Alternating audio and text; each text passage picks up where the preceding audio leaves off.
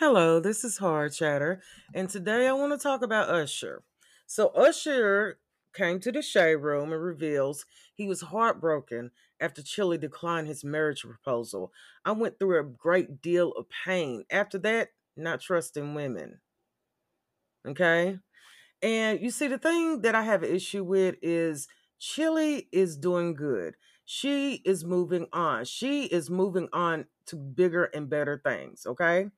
And it says Usher is having a comeback year, releasing a new album, hitting the performance stage in a lifetime, marrying a new life partner, and a new cover story for the people. He opens up about why'd you have to open up about this? You didn't have to open up about this.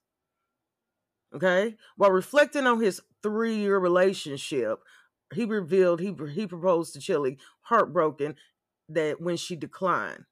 And he goes, I was a young man. She had a very specific rules and didn't want to work for me. He said, I wanted to marry her. I proposed to her and she told me no. I went through a great deal of pain for after that.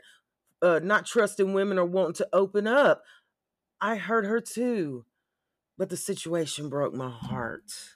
Look here. Look here. He's the only one who performed for the Super Bowl, couldn't do it by himself, had to bring out a slew of people to help him out, okay? She ain't doing nothing but going on about her business. Usher, ain't you happy you married a woman that's old enough to be your mother? Is that why you married her, because she old enough to be your mama?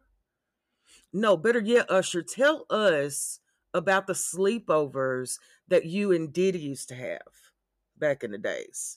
Or you can tell the people about walking up to T-Pain on the plane, and this was a story that I heard, and telling him that he ruined R&B, which hence held him back a couple of years from doing what he had to do. So you see what I'm saying? Do you get what I'm saying? Two wrongs don't make a right. But you over here hurting because people making you feel bad. Man, you've been making people feel bad for years. And you ain't even good. A lot of times people, if you took the damn mask that these celebrities have on, you wouldn't like what you see. Okay? In the world that I live in, I don't put nobody above God. The way I'm talking about Usher right now, I would talk about any red-blooded human being. He is not special. He is not all that. Okay? And I can't even tell you this album. I can't even tell you a song on the album.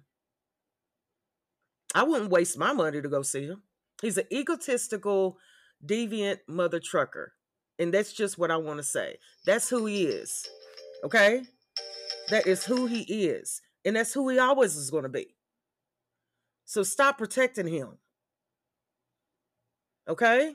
And you know what, Usher? Go somewhere, be happy with your wife that's old enough to be your mother. Let's talk about that.